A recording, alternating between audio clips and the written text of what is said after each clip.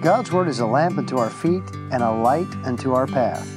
This is Will Rice, and First Light is a brief Bible challenge encouraging you to read God's Word, to think about God's Word, and to live it in real life.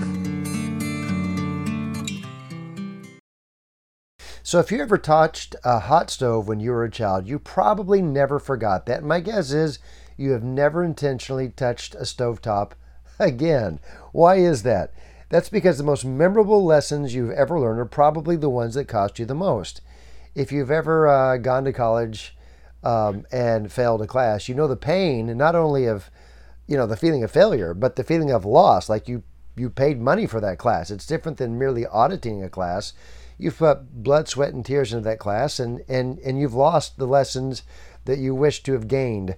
And so life's lessons are usually most remembered when they are most poignant. Wise people learn from their mistakes. Someone has said that people that don't make mistakes don't make anything, and all of us have made mistakes. So the wise person is not one that has never made a mistake. The wise person is a person who has learned from their mistakes. King David was such a person. As you may recall, in 1 Chronicles chapter 13, the Bible records the failure of David as he brought the Ark of God to its new home. And God judged them for doing so in the wrong way, which was not a small thing that David could have known. And David was afraid of God that day, saying, How shall I bring the Ark of God home to me? That was the question. Well, in chapter 15, we have the answer. In chapter 15, verse 2, David says, None ought to carry the Ark of God but the Levites. So, wise people learn from their mistakes. Two questions they ask themselves. Number one, what does God say? What does God actually say? In verse 15, David says, or the Bible says, they transport the Ark of God upon their shoulders with the staves thereon. Now get this, as Moses commanded according to the word of the Lord. In other words, it was done as God had said. David saw the contrast. He saw the contrast between what he had done and what God had said, between the word of the Lord and what he had done. So he saw the contrast. Then he owned his mistake.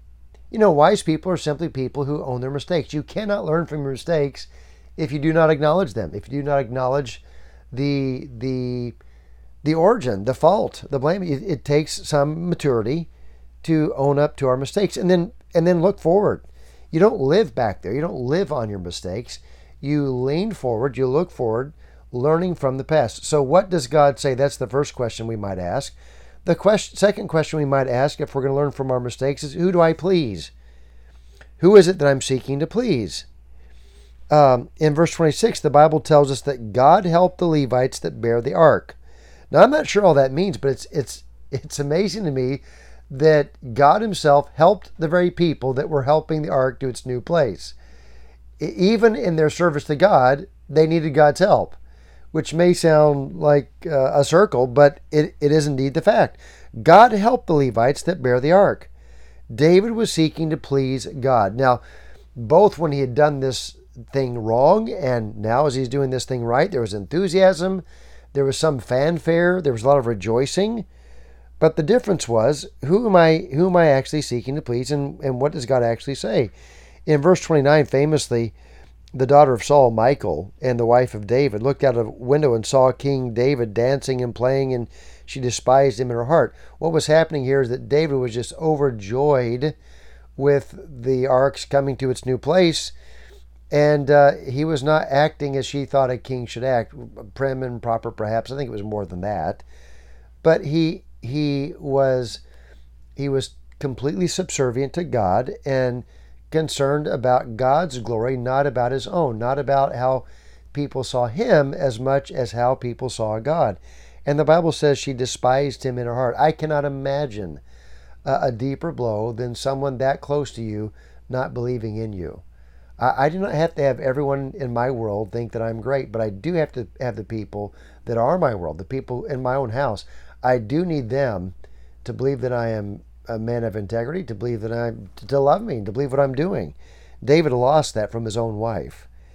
And that's a sad story. And yet, David was doing what he was doing because he wanted to please God and because he wanted to do what God wanted the way God wanted it. So wise people are people who learn from mistakes. Don't dwell on the mistakes of the past. Learn from the mistakes of the past and lean into the future that God has for you.